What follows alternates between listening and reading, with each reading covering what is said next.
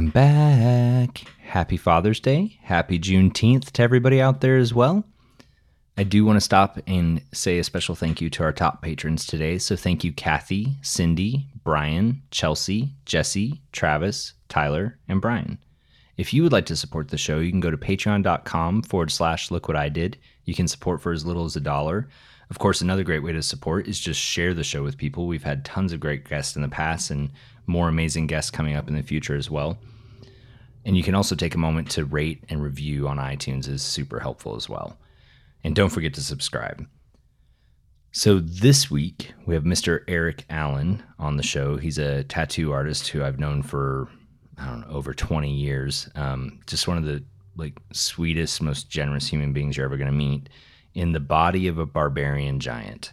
But we go back a long time.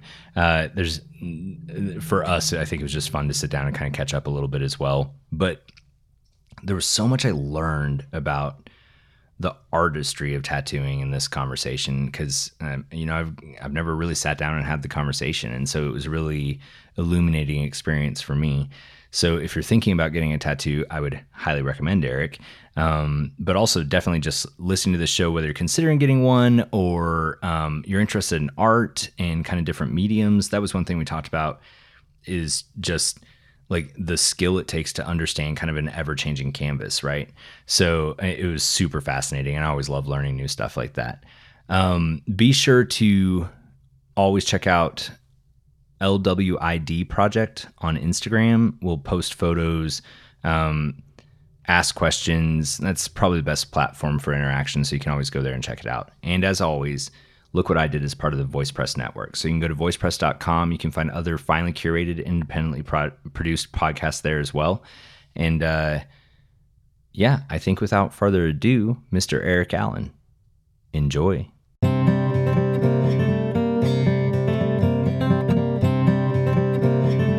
lot of money so we can hang out and chat like a therapist. I'm also rethinking. Also a wing of my profession that isn't accredited or earned upon. Yeah, right. Ink therapy. Yeah. Yeah. Just so you're aware, people put themselves in vulnerable positions and their personalities come out. They admit a lot of things. Well, you sit there long enough. They ask a lot of things. And of course, there's a whole lot of really generic questions. Oh, yeah. Yeah. It's a fun time. Not to make this I realize I sent a bunch of disparate photos and it may be impossible to make that a cohesive thing. So the older alternative would be like old school map with like the fantasy stuff turning into like a map of the stars with sci-fi stuff, which would be way easier, more I think your idea is pretty good. It's just one of those things where, as with anything, there has to be a wrangling of things. Because, if for most people, a lot of people have a really good idea to come in with, but a lot of people, about half come in and editing is the key word, because it's like man, I want a unicorn tattoo. Cool, that's good. But I also want Randy Savage on it. That's even better, man. Well, I want it to have wings and a horn. Well, that's an alicorn, but let's keep going. And then you end up finding out they want, I want an alicorn with Randy Savage, but with Hulk Hogan's headband, and I want him standing as a hood ornament on this muscle car that I also want. Yeah. And I want it all on my knuckle.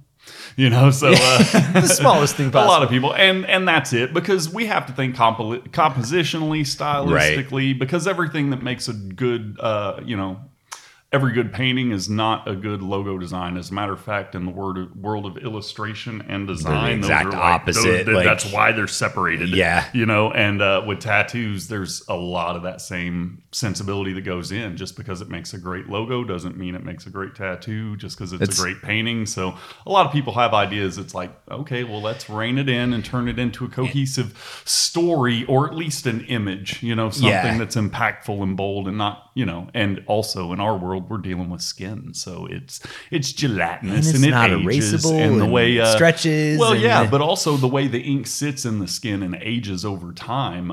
You have to make a product that we're temporary. So I want it to last your entire temporary life. You're going to be nothing in 50, 100 years. Yeah. But while you're here, I want you to have this perfect. And so the idea that we want it to last your entire life is already sort of silly in the impermanence of it all. But also, you know, we want to give you a product that's going to be readable, that's going to be legible, and actually holds up over time. And you're not in 2 or 3 years going, oh, well, that's washed out, or that detail's now just smudgy. You know, you want something that's actually going to look well years later. Yeah. And there's some stuff that is the most beautiful tattooing, some really technical stuff, some neat things on weird places of the body. And you see photos of them all over the internet, and you constantly have people like, oh, I want this. And they'll bring in a lot of times the same reference of the same one thing that was done one time, and the pictures were taken right when it was healed, and they never showed you what it looked like a week later. Yeah. You know, and there are a lot of size tattoos that people try to get away with, and you know, skin densities make up for that too. Some people that can get this level of detail in their skin, well, that person might not necessarily be able to have that. Never thought about that at all. Your skin is varied and wild. Some is real buoyant and moisturized and just soaks everything up like a sponge. Some skin is a Sharpie on copy paper. Some skin is a number 2 pencil on a wet sponge. So even when people want a similar tattoo, you have to work that skin relative. Like if a father and son, or worse yet, a grandfather and grandson come in and want the same tattoo on the same spot, you know, to get them to actually look exactly alike. It's very different. Well, I mean, obviously they're not going to look exactly alike. Right. Different people. Even identical twins aren't 100% identical. What? But yeah, you know, skin wear, skin age, skin composition, all that, melanin content. Like there's different ethnicities that are easier or better to tattoo than others, just because of how much melanin, what the UV light does to their skin, whether or not it gets through and damages it. And you're dealing with me, who's ultra white boy, who has, you know, 40 some years of freckles and sun damage on my skin. So when I go to tattoo a nice smooth buttery line, it doesn't come out just as clean as it would on, say, a 20-year-old Latin person who the sun doesn't even bother them for the most part. So right. There's a lot of different things that go into just the skin composition. Well, and I think too, like, I don't go out in the sun a whole lot, right? Sure. So then I'm hopefully somewhat reducing the chances of sun fading and like the other, because that Absolutely. is all going to have a long-term Yeah. effect. But okay, let's start with who you are and what you do. Oh, hi. I'm Eric Allen. I am a professional custom tattoo artist based in Rogers, Arkansas. And I've been doing it most of my adult life, but I've done a whole lot of things. But You have done a lot of things. I was thinking about this the other day. I was like, how did you get to, because we met in the mall, I started in the mall. I think you had a life before that, but it's probably a storied one. Yeah. But how did, was tattooing always the plan? Yeah, since I was a little kid, it was kind of like there was an explosive moment in my life. I had a single mom raising me and my older half sister. And we moved every few months. My mom worked for a real estate company that essentially, I guess my mom got really good at hiring and training leasing teams. So we would move from complex to complex. And 1 6-month stretch, it would be a brand new complex on an affluent side of town, which was wonderful and beautiful. And they were just brand new and needed a team put together. And then, you know, a few months after that was set and settled, my mom will get a call and be like, oh, hey, this HUD housing over here where they got the 6-foot fences and the barbed wire. Yeah, the whole leasing team was embezzling. So we need to clean it up. So it was really crazy going every 6 months we would move. And more often than not, we were in lower income housing than higher. But it was a real crazy spin. And there was never a male figure in there for me. It was my older sister and my mom. And my mom got a gig in a town. I can't remember which one. I grew up in every suburb you can imagine between Houston and Texas. And there was a leasing agent she hired named Karen, who wasn't a Karen, but anyway. That means a whole new thing now. She had this big burly boyfriend named Bear, and Bear was a biker, and Bear was kind to me. And it all boils down to that. Bear was just this big, weird, wrench-turning rock music, always out in front of his apartment working on his motorcycle, but he just always had his shirt off and his big bare belly hanging out, and he had tattoos all up and down his arms. And I didn't so much want to be him. I've never really had an affiliation or attraction to any kind of bike or anything, but I just thought his artwork was awesome. I mean, I don't even remember exactly what they were. Probably really bad biker tattoos from the 60s. Tasmanian Devil. Oh no, 60s would be early. He was kind to me, and I just liked his look, his style, and he was kind of one of my first real role models for a little stretch of life. And I fell in love with it, and just that, and kind of. I like weird things. I like things out on the edge. I'm kind of obsessed with early 20th century Americana, sideshow culture, all that fun stuff. And it kind of just plays in naturally. The tattooed lady, right. all that. Yeah. So just in my search, I grew up pre-internet, so I always had access to entire encyclopedia sets of knowledge. We were avid garage sailors, so there was always a Britannica around somewhere that I could pick up for, a quarter or whatever. And I just immersed myself in that whole side of life and art, and still do today. But that's kind of what led me to tattooing, was that moment. And, I went to the Marine Corps out of high school. That didn't help because, soldiers all getting tattooed. And as soon as I got out of the Marine Corps, I immediately went to work. In high school, I actually had a little kind of podunk shop, and a guy that had it there who was my first mentor. Wasn't a very good mentor, but it's again back in the 90s, tattoo artists weren't necessarily artists. They were other things that came into it. And he was kind of in that bridge where he was sort of an artist, sort of just kind of a low-life guy that stumbled into it. So he wasn't a very consistent mentor, but throughout high school, he was kind of there with his little shop on the side, and I went and, cleaned up the floor and got every little pointer I could from him. Fast forward to getting out of the Marine Corps, and I actually hooked up with him again, and was able through him and then another couple of mentors to finally get in and do it. And I worked as a piercer before tattooing in Fayetteville in the late 90s, early 2000s. Yeah. That was about 4 or 5 years, and then had a kid and left the whole industry for a few years. But anyway, that's how I got into it. Yeah. No, but and then you said something there that late 90s, it seemed like everybody would go get a tattoo, right? And there was this just explosion of do you remember the butterfly that would be like a lion's face, but it's a butterfly? And it was the lower back, right? There were just these very trendy. That's still happening.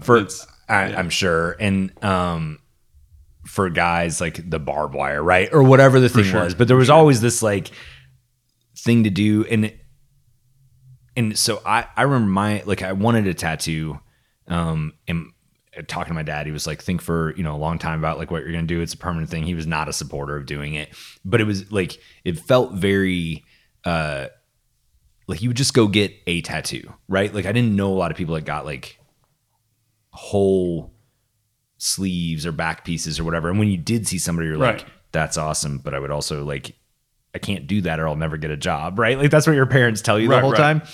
But then it seemed slowly that tattoos have just become more acceptable, and it's almost you see more large pieces on people. And I work in a corporate office and see people with sleeves or whatever there, and so it just feels like tattooing or tattoos have become more socially acceptable as a whole.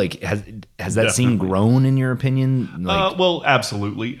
It's in interesting and funny ways, because when I came into it, was way back in the 1900s, and it was definitely different then. I've had a septum for a split piercing. second. I was really 1920s. I was hold on, yeah, 1900s can be the late half. But I mean, of the 1900s. Now that's over 20 years ago. So it's fair. So we're talking about antique automobiles last century. So weird to say, but yeah, it was a lot different back then. The whole culture of it was very much taboo, and you would see people with a tattoo, and people would be excited, especially when they saw you with several tattoos. They would, oh, look, I got this back in, blah, blah, blah. And you could tell, like, they would kind of light up. It's something that's a little missed now because those people don't exist as much, where, you know, it was really something to have a tattoo. Right, yeah. But also, you know, nowadays you're not walking through shopping at the grocery store and someone literally grabs your wrist as you're passing. I mean, they still do, but now it's because of recognition and not because of, let me see that. Yeah. And like an imposition even. Right, I've had my right. septum pierced since 1995. It's older than most of my clients. But also, you know, at that point in time, growing up, especially in the South, you know, every little blue-haired lady's just going to do what they're going to do. I would be shopping for groceries and have a hand reach up and grab onto my septum ring and say, I ought to pull that thing out. And I'm like, what are you doing? Don't touch me.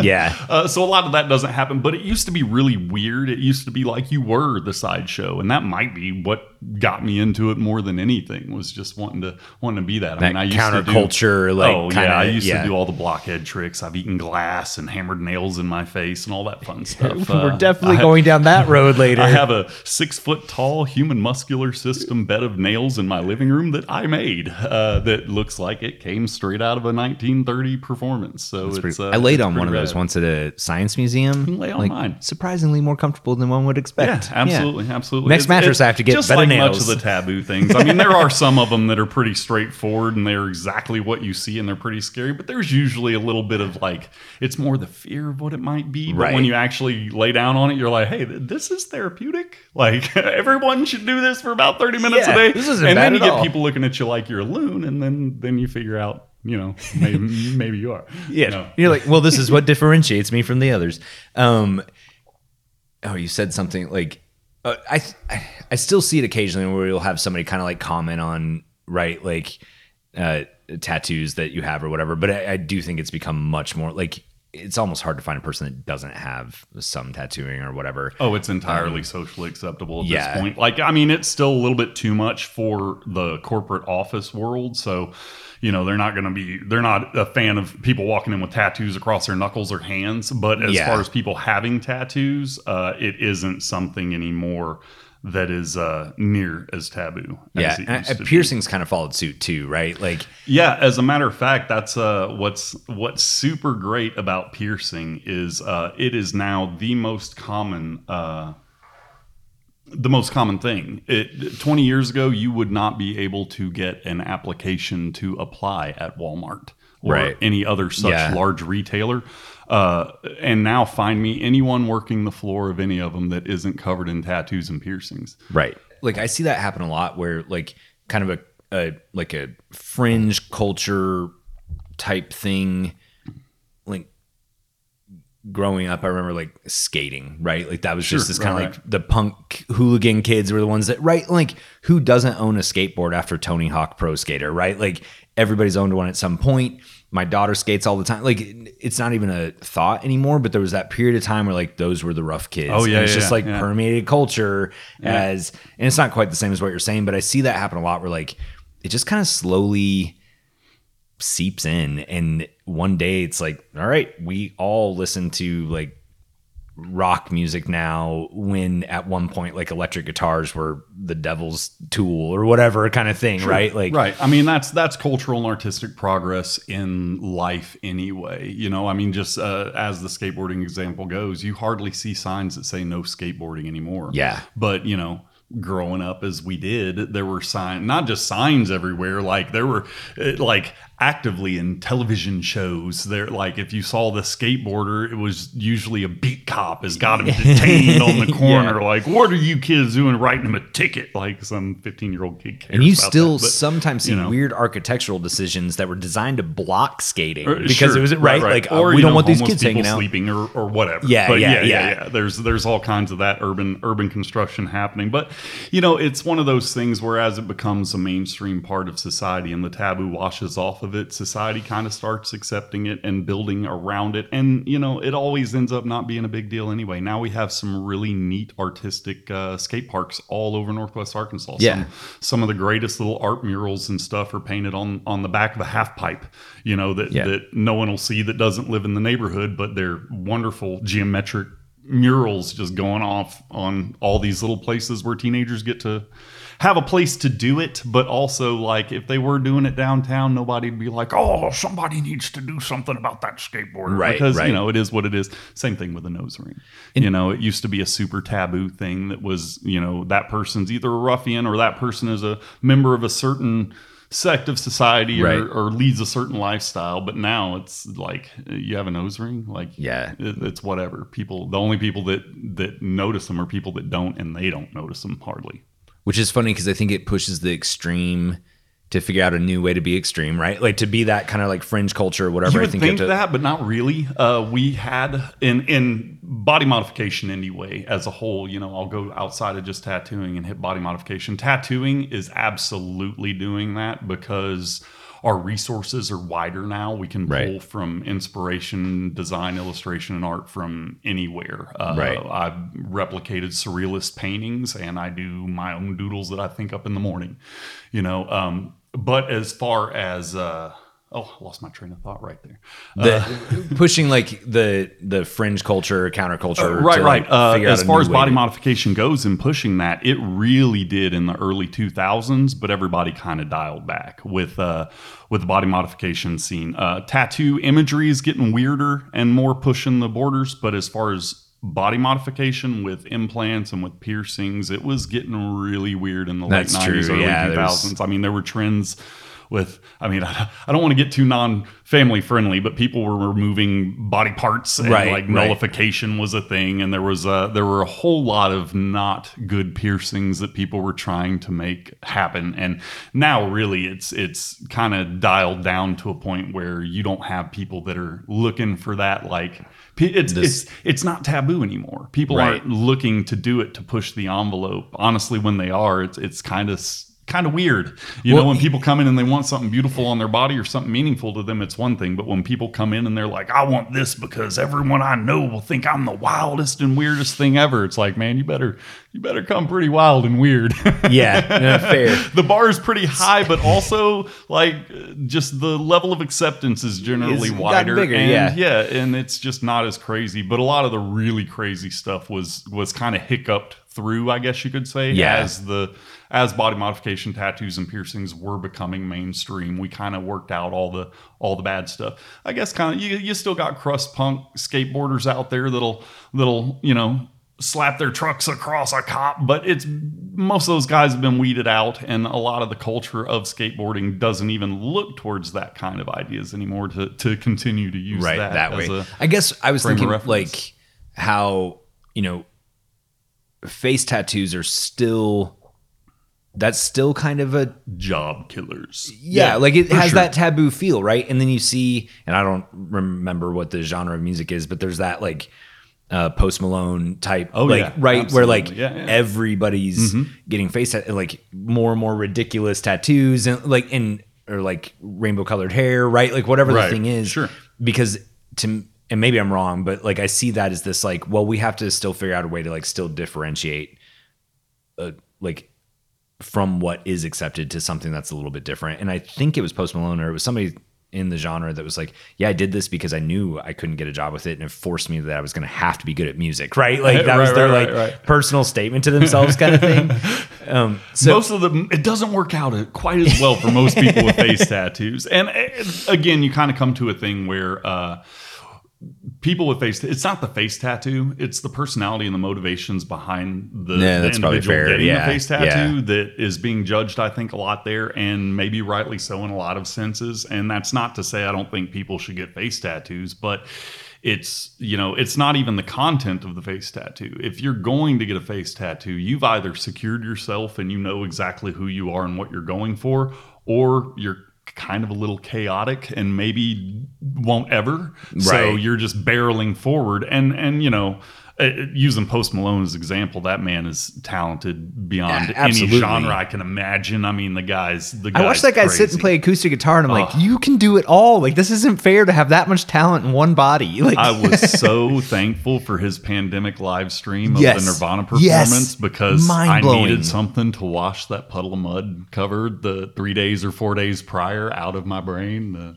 That was rough. I didn't see that one. Oh, About a Girl, you should do yourself a should disservice. You know, I like, okay, so I'm forever expansive and explorative. I don't want to do anything, harmful to anybody, but I got to see it all. I got to know it all. I got to experience it all, good, bad, and ugly. So yeah, I would have to, I would not suggest you try to enjoy it, but I would suggest you experience it. Observe absolutely. Know that it is out there so that you may appreciate other things better, like Post Malone's there's a good way to look at it. Yeah, it'll absolutely. I can watch that and then watch anything else and be like, well, that's better.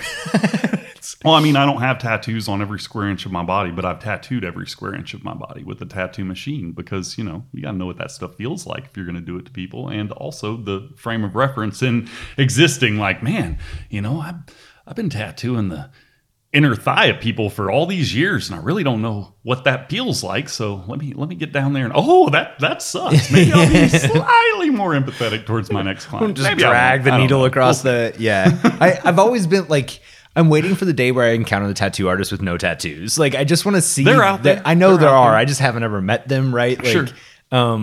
But then, I mean, part of you has to be like, well, are you the best one ever? Because just like you don't trust anybody else to do it. Maybe like you're like, where does the barber get their haircut? Exactly. That I was about to bring up that very same analogy. It's like, well, I mean, and I'm not exceptionally heavily tattooed for a tattoo artist. First, I'm huge. I have a massive body, so my tattoos. You have a lot of canvas to work with. You are an actual giant. You're like 6'7" or something. Yeah, right. I have a forearm tattoo on me is an arm tattoo for a lot of people. But also, I've spent all my professional time doing them. Yeah. And when you're booked up all the time, I don't know. A lot of people sit down and they're all about it, but I'm a single father. So my job is my job, and my parental and adult responsibilities for the last 17 years, which is almost my entire career in the body modification industry, have been raising my kids. So I don't have a whole lot of time to party and get extra tattoos or book it in and do this. It's like, no, man, I go and work my 40 to 45 hours a week at the studio. I put in probably another 30 hours a week doing client drawings and stuff outside of my work. And then, all of the other talking to people through all the various social medias. And I just launched a website, blackbirdbodyart.com. Hopefully I'm trying to get everybody kind of concentrated and funnel into a single source channel, so I can at least channel that down. Because that is, especially now with social media being such a big part of our industry,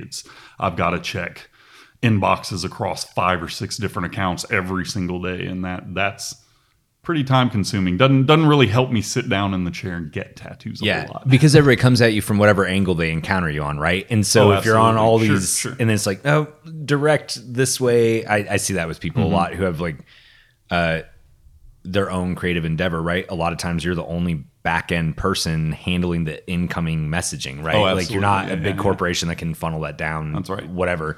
And so I see people a lot of times will post like, here's the rules for contacting me and like the way to do it because I just can't manage all this different stuff. Yeah. And I wanted to actually talk about like the art piece of it, because I think like twofold, there's an art in like copying existing work, right? Like Flash or whatever that might be. But then there's like also like you are an artist, right? Yes. I mean, I think so, right? Like, for sure. Legitimately an artist. And it's cool to see where you've taken like, not like famous tattoos, right? Because I think you see some tattoos where it's like, yes, I know this tattoo from there's generalized content. Right? McDonald's didn't become the number one burger in the world because they're the most gourmet or the sexiest burger. Yeah. It's the most accessible burger. People like it. It's dependable. come to know it. And as far as imagery and tattoos, it's the same exact thing.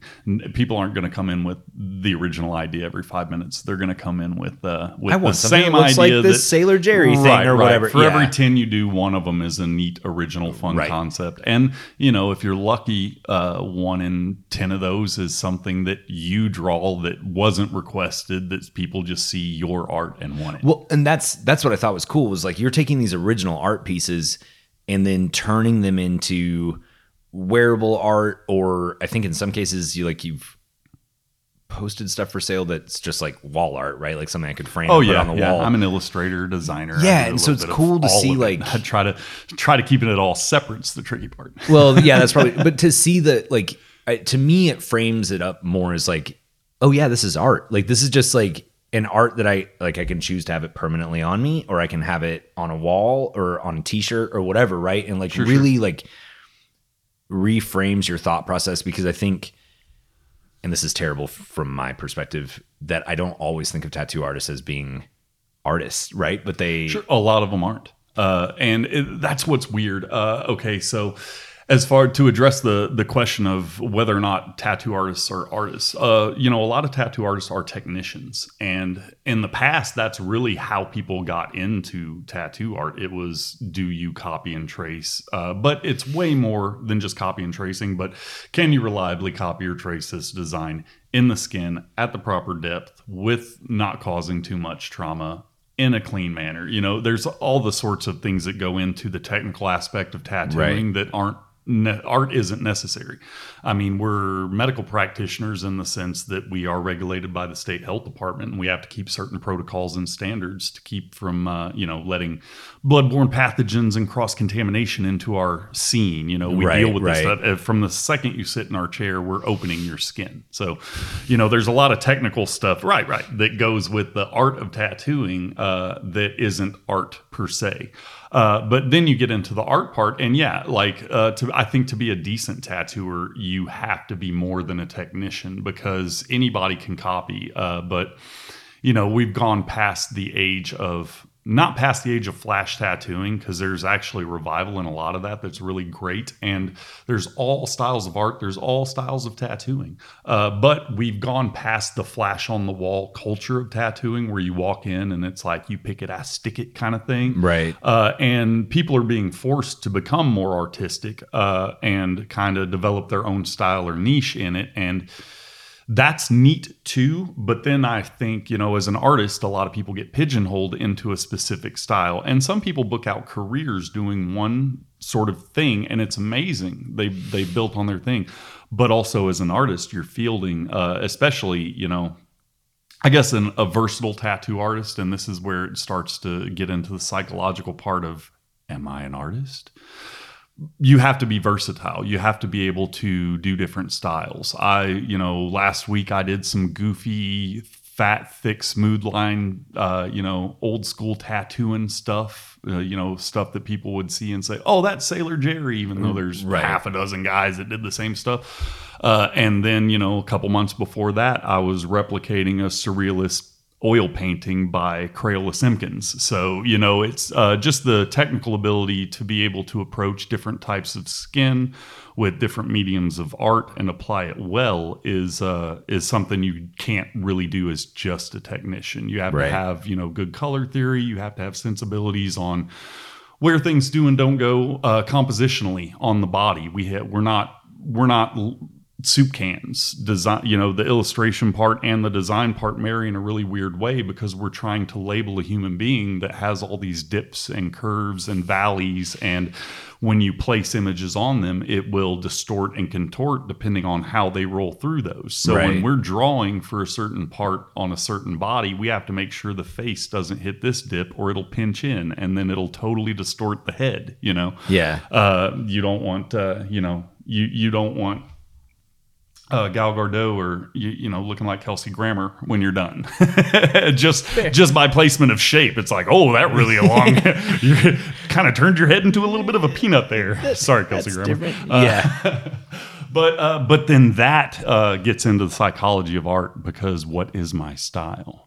I've spent 20 years. Sometimes it's my original stuff that I want to work on. But when I want to work on my original stuff, it's been heavily influenced by all of the requests that I've been chartered with executing. So it's really hard in that. Every couple of years, I kind of do something a little different, get tired of it, push it out of my way, and go a new direction, just because it's a constant kind of battle of finding yourself. One thing, especially a marketable thing in a lot of art, is having people that can sell themselves well based on their style. And, there's a lot of tattooers that do it really, really well, but I like to, I'm compelled to create and to learn. So I can't really pocket myself and be like, oh, this is my thing. Right. I can say, this is my thing right now, but get it now, because in a couple of years, I might decide to go fine line black and gray instead of these bold color filled things I'm doing now. So, right. Yeah. I don't think there are people that we've had on like the show over the years where it's just like, oh, this is relatively straightforward, right? And then you start talking about, it's like, this is the most complex thing I get. Oh, man. Just the amount of stuff you have to navigate or think about or be able to do. And like, I don't know if I personally, or even most people, will give enough appreciation to like the like convergence of things that have to be in a person to make somebody truly great at what they do, right? Yeah, right? Yeah, like, I mean, I can't draw at all. So I automatically, I'm like, well, that's better than I could do for sure. But yeah, you get all these, like you were talking about at the beginning, of like skin density and those types of things. Like never, I mean, I've definitely thought about like, 80-year-old skin is going to be different than 25-year-old skin or whatever. And you hear things like kind of muscles, like the least painful bone and fat are more painful. And like, so you think of like that density of skin or whatever is probably like has some effect. But I think of it as a consumer of like, well, that's going to hurt more and that's going to hurt less. I don't think about the fact that like that's going to work differently, right, over this other part of my body. So that like, yeah, just a crazy level of understanding of anatomy too, I guess, in a way, like to like, how people respond to whatever you're trying to get done. That's nuts. Sure, right. The other thing that I wanted to ask a while ago is, so as the proliferation of tattooing has, it's become more common, I think, and like more people are probably getting tattoos, which means there's more need for talent coming in, right? And so I'm going to probably very inappropriately link this to the 90s music scene, but you have this moment where like consumers are buying everything, right? And everybody's getting signed, and they're like, there's a bunch of bad, but there's also some really, really, really great that comes out of it.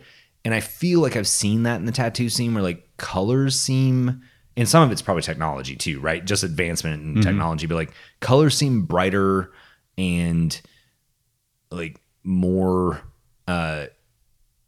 just vibrant and potentially maybe last longer too. I'm sure there's a technology thing there. Yeah, vaguely, yes. It's real crazy, just the advancement of tattooing in general. It's not done any differently than it has been since its inception, since its mindful inception. It's just really creating perforations in the skin and putting some pigment in there. But as far as the eye on it and the social acceptance of it, just like anything else, it piled so many people in that innovation was bound to happen. The first electric tattoo machine was an invention by Thomas Edison. It was an electric engraving pen. That's cool. And I didn't know that. So it's kind of coming full circle now. I use my tattoo machine.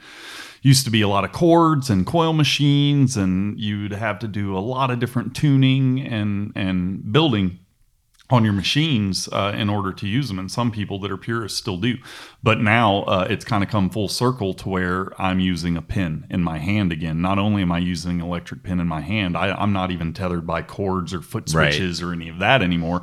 So does that make my tattooing more advanced? No, but it kind of frees me up to think more about tattooing and less about maintaining and working on my machines. And I think any good tattooer should know the history and the mechanics of all that. But people coming in the door now, they don't have to waste any thought or time building needle groupings, which right. is, we spent hours and hours doing back in the day. I don't know the last tattoo artist that I've known people that have been tattooing for 10, 15 years who don't even know what a needle jig is or how to use them. So there's advances in technology that kind of allow you to pay attention to different things in it, but also the people themselves are different. Again, it used to be a taboo culture that only, again, like I mentioned before, it was prison and bikers and, this and that. And it wasn't taboo because of the art. There were royalty that had tattoos in Europe before American tattooing was even a thing to be taboo. But as it became more mainstream, you had less gatekeeping and more people getting into it that were getting into it for the art of it. And that pushed the innovation of application. So I think it's pretty much at its peak as far as, and it has been for 20 years now, as far as what can be done technically and what can be, like I said, the process doesn't change, but the pigments have been getting, I guess, a little more dialed in. There used to be, we used to, again, mix our own pigments back in the day. We would take witch hazel and powdered pigment that we would buy from tattoo supply companies, and we would mix our own pigments. Then you went to, well, you could buy pigments. Now it's such that there is just a handful of companies that sell quality pigment that don't sell to private individuals. You have to have licenses and locations and all that. But they've dialed it in over the last 40 or so years of tattooing with the pigments that nothing's fundamentally different about them, but just, I guess, the mix is the chemistry of the mix has gotten just right enough to where, you can more reliably keep the colors vibrant longer. But that's also just as much a consumer thing. The people that used to go get tattoos were bikers and extroverted people that wanted to be out there doing stuff. Yeah. So they would get them all sun worn. You're in the sun, no sleeves. If you do that now, your tattoos will still die a gruesome, fated death. But what you're saying is kind of where I was going. The talent pool is bigger, right? There's more people going into it, and so you're gonna you just have a better chance of getting more innovation and some really incredible talent coming up through that, right? Because it's a bigger pool of people, and additionally, the people getting tattoos are a different, broader group. And so I remember I have a tattoo that doesn't have an outline, right? And there was a lot of discussion about the fact that this tattoo doesn't have an outline, right? And I was like, no, I really don't. I don't think it should. But that was not common at one point. And then I think you posted a photo of a tattoo that you did that was I may have this wrong, but a picture pouring color out or something, but the color didn't really have lines around it. It was just probably pouring it. And I was like, man, that looks amazing. It's this whole different, it just looked totally different. I was like, wait a second, hold on. That doesn't have lines. That's, and you just start seeing this innovation in thought about what even a tattoo could be, right? It's or what people want tattooed maybe is starting to stretch the borders. Sure, right. And some of the best tattooers in the world are getting older now, and there are people that are coming up and basically what took guys 20 years to learn when I was coming up, people are learning in 2 or 3 now. So, removing all the effort of being a tattoo artist should just be able to concentrate on the art of it and making it good. But also those people who made those innovations, and to this day, no one's done anything necessarily more detailed than some of the guys have been tattooing for 20 years. But now we've got 20 years worth of how those detailed tattoos age and heal. So as far as things for color application and blending, and again, skin density, skin type, what type of lifestyle you have, we can make better educated guesses on how long a tattoo will last or how it'll hold up. But that also goes into it artistically and compositionally. And that actually, as far as the envelope is getting pushed forward, it also gets kind of dialed back because you get these really great hyper-realistic artists who are doing beautiful, amazing tattoos.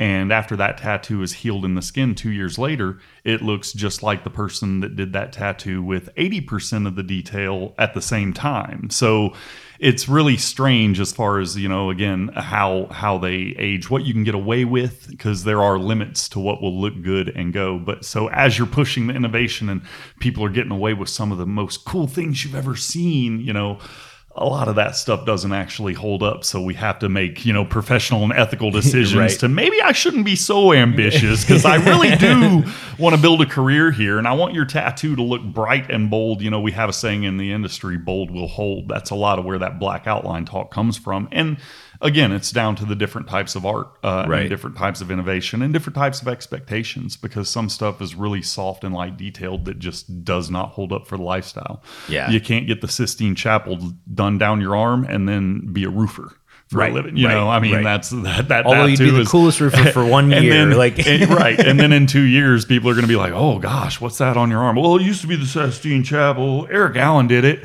Like, you know, so it's like, I want stuff that's going to hold up and look good. like a runny color 5 palette. years, 10 years later, you know. So there's a lot of give and take, and there's, you know, a lot of people that are far more innovative than I am out there doing really amazing things that do hold up. But anytime you just have kinda picking my lane. innovation, you're gonna have the innovation that doesn't work, right? Like we just get there and we're like, oh, yeah, that you rocket throw it doesn't all at the wall and see take what off. sticks. Yeah. Like, I mean, that's the stuff you don't sell your average patron walking in the door. You don't want to be like, all right, well, we're going to experiment a little bit and see how it goes. How do you feel about doing this one in glow in the dark ink? Right, which is a whole other, that's a whole I feel like that's died down a little bit. A lot of the requests have died down. And there's not a lot of reliable products on the market that you can get for it. And, you know, there's certain things that go into those inks that are pretty sketchy and questionable. So it's like, let's see, do I inject people with skin cancer today? Probably not. Let's that not first crossed my radar in like early 2000, right? And it was just like,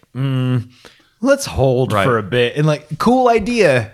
Nerve-wracking, like unless it's some jellyfish like extract, I don't know if I want it. And even then I probably don't want jellyfish extract in my body. And unfortunately, the thing that comes with the beautiful innovation of going to online and being able to use references from anywhere for your art, there's also really good references for really bad ideas. So things like the glow-in-the-dark tattoos, a lot of hand tattoos, like there's, look at all the detail. They put a portrait of a lion on that person's knuckle. It's like, that'll be a blight in a few years, though. And, you know, it might hold up on 1 out of 1,000 people. Okay. Yeah. You know, and that's the thing you got to run with. And once you build a long career in it, you've seen a lot of other people's work age and a lot of your own work age. So you learn to dial in the innovation with the tried and true. What's the response rate to the caution, right? So if I come in and I'm like, hey, I'm gonna tattoo my inner lip, right? Which I'm not gonna do. But let's say like, and you're like, well, here's the downside, whatever. Foot tattoos are another one where I'm like, that's gonna wear generally pretty quickly. Do people most of the time are like, okay, yeah, I'm going to trust you, I'm not going to do it? Or is it normally like, yeah, this is my idea, I'm still going to do it? Like, so we have a whole fun thing with this. Everyone has to be told by 2 different people. You can never walk in and have it told to you by one person, because they stand there with dumbfounded looks and then start the workaround questions. And then someone else will have to come. And that's when they're like, oh, okay. And then they're receptive. So it's funny. No one ever believes the first person they hear, no matter how long they've been tattooing. Like I could tell them, and then someone would have to come up and be like, he's right, you know. Then, you know, a lot of people, they're like, okay, cool. And they'll, you know, rethink their idea or come up with a little bit better placement or something that'll actually hold up. Or, you know, in certain cases, it'll be like, well, as long as you know the risks and as long as you know it's not guaranteed, we will take this journey. But that's rare anymore, because, you know, I want to make sure that the tattoos look, I don't want to put something on you that I know isn't going to work. And some people are not receptive at all. Some people want what they want. They're determined. And I promise you, there's enough saturation of artists and studios in Northwest Arkansas that they'll find somebody that'll do it. And then they'll come and get a quote from me in 3 or 4 months from then, and I'll see their hand tattoo. I'll be like, oh, how'd that work out for you? You know, and that's that. Well, I was thinking about covering it up. Well, yeah, well. Now you can do flat black. Like, yeah, right. Well, we weren't going to put that design on you in the first place, so what do you possibly think could cover that blight up? Yeah. You know, so. How do you feel about having that like skeleton suit from Karate Kid as you're like. right. You just do the bones. So I'm going to ask an extremely naive, dumb question, probably. What's your favorite size of tattoo to do? I like, well, size wise, that's fun. Because when you're thinking about canvas, right? Like, I mean, I assume back is probably one of the largest pieces of real estate you have. Sure. And then you're going to have like tiny little things that go on an arm or a hand. Right. But you also have like a lot of mid-sized things, and I just wonder, like, it runs. I the like gamut. this size canvas is like kind of my favorite because it's a little bit of constraint, but enough room to work, right? Sure. Like, for me, it's important to either fit the body part or not at all. It's one of those things where I like tattoos that are sized. Like if you want a forearm tattoo of a skull, I don't really necessarily want to do a 2-inch tall skull in the middle of your forearm and take up all that real estate with a tiny little floater. If it's like, oh, you want a I have them everywhere. I started getting tattooed last century. But when you can make it bigger for them, it's just more of an impact. Not only is it more recognizable at a distance, when people see you from 30, 40 feet away, they can tell what your tattoo is. That's beautiful, bright, and impactful.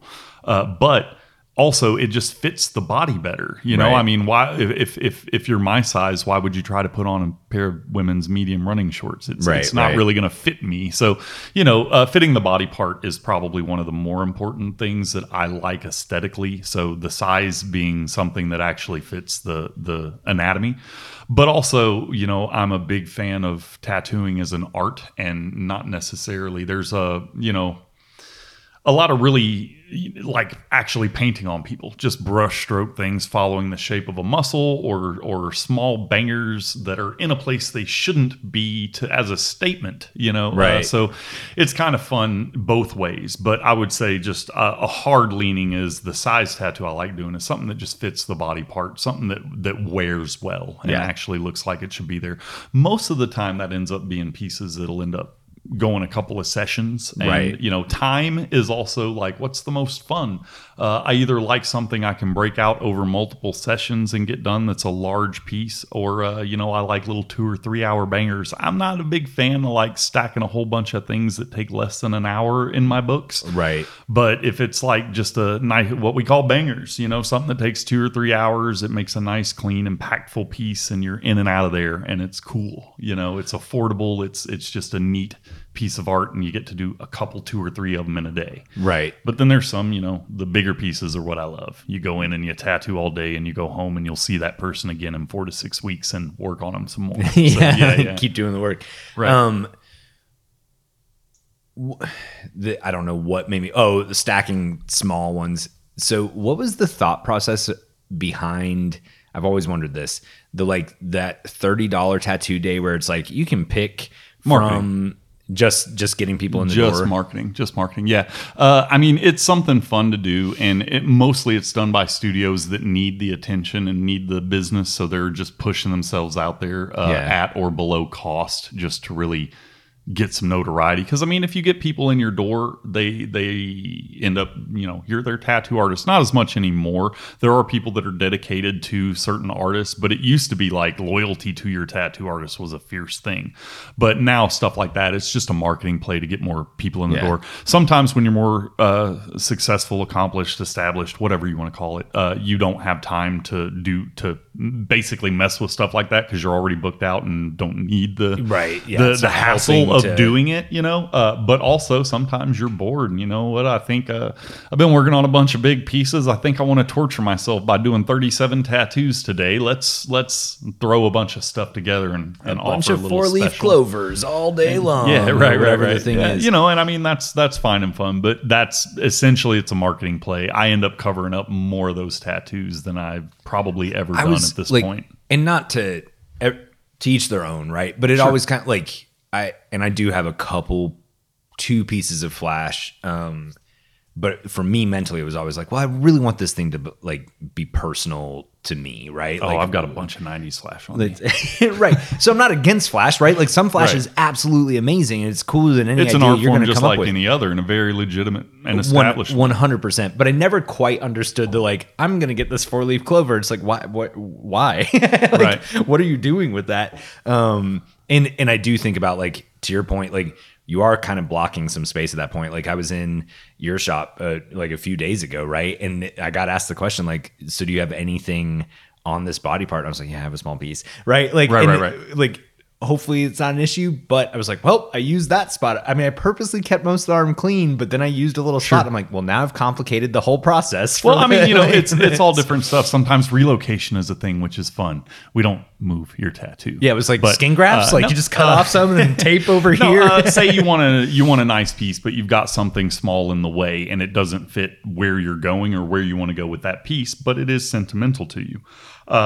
Working around it wouldn't be a good idea because it kind of makes an eyesore in the piece. So we would just relocate it. We would say, okay, well, for this body part, this piece that you're wanting, this piece of art that you're wanting to flesh out here, let's go ahead and do that and cover your tattoo. And then we'll just reapply that same tattoo elsewhere on your body in a position that makes more sense. That's so cool. I've never thought about that. Oh yeah, that one on the inside of your bicep that's now in the way of this one. Let's just put it on your ankle. And then, somewhere that's like discreet out of the way, not in the middle of the space we need. So what you're telling me is my dad was wrong. My choices aren't permanent. I can always cover it up with a new tattoo and just move the old tattoo somewhere else. Daniel, who knew? What if I told you that nothing was permanent? What? I'm not ready for this conversation. We're focusing on tattoos, and I don't need this impermanence conversation. That's cool. I had never thought about relocation because I have always tried to kind of like think about like future spacing or things that make sense. But then, mom would come up and you're like, yeah, we're all doing this thing together. And 5 years later, you're like, oh, well, I'm also very haphazard, like in the sense that, I don't get tattoos regularly, right? Like I'll kind of not many people do. I mean, yeah. Well, there was a period of time where it was like every 6 months or a year, you'd get something kind of thing. Right. And then just for a long, I became a single dad. And you kind of, and finances don't make sense to go that direction or whatever the thing is. And then, I was in Prague a couple of years ago and my brother and I wanted to get matching tattoos. And I was kind of like, man, I really I have some ideas I've had for a while that I really want to work. It kind of refuels the fire a little bit. And you're kind of I want to go back and get some, which I'm really worried about this plan because I'm like, well, if I do that, I'm already thinking about other stuff. I'm like, this is a terrible idea. No one has one tattoo anymore. That's just not how 100% it goes. Fair. Yeah. You just have to. Once you dive in, it's a thing. You become a collector, and some people don't get their second tattoo for 20 years and then just go haywire. Or some people come to appreciate the art of it and go bigger. Where they had kind of tested the waters before. But you also get a lot of people that are going big out of the gate now, which I really appreciate. I think it's a form of art. It's a form of self-expression. You shouldn't get tester tattoos. You shouldn't necessarily let other people influence your decision, other than your tattoo artist, of course. But you should go big if you want to go big. You should get the tattoos you want to get, and you should get fun, silly, off the cuff, in the moment impulse tattoos if your artist isn't booked out and available. But you should also plan painstakingly to make sure you get just the perfect piece on the. That's the beauty of tattooing.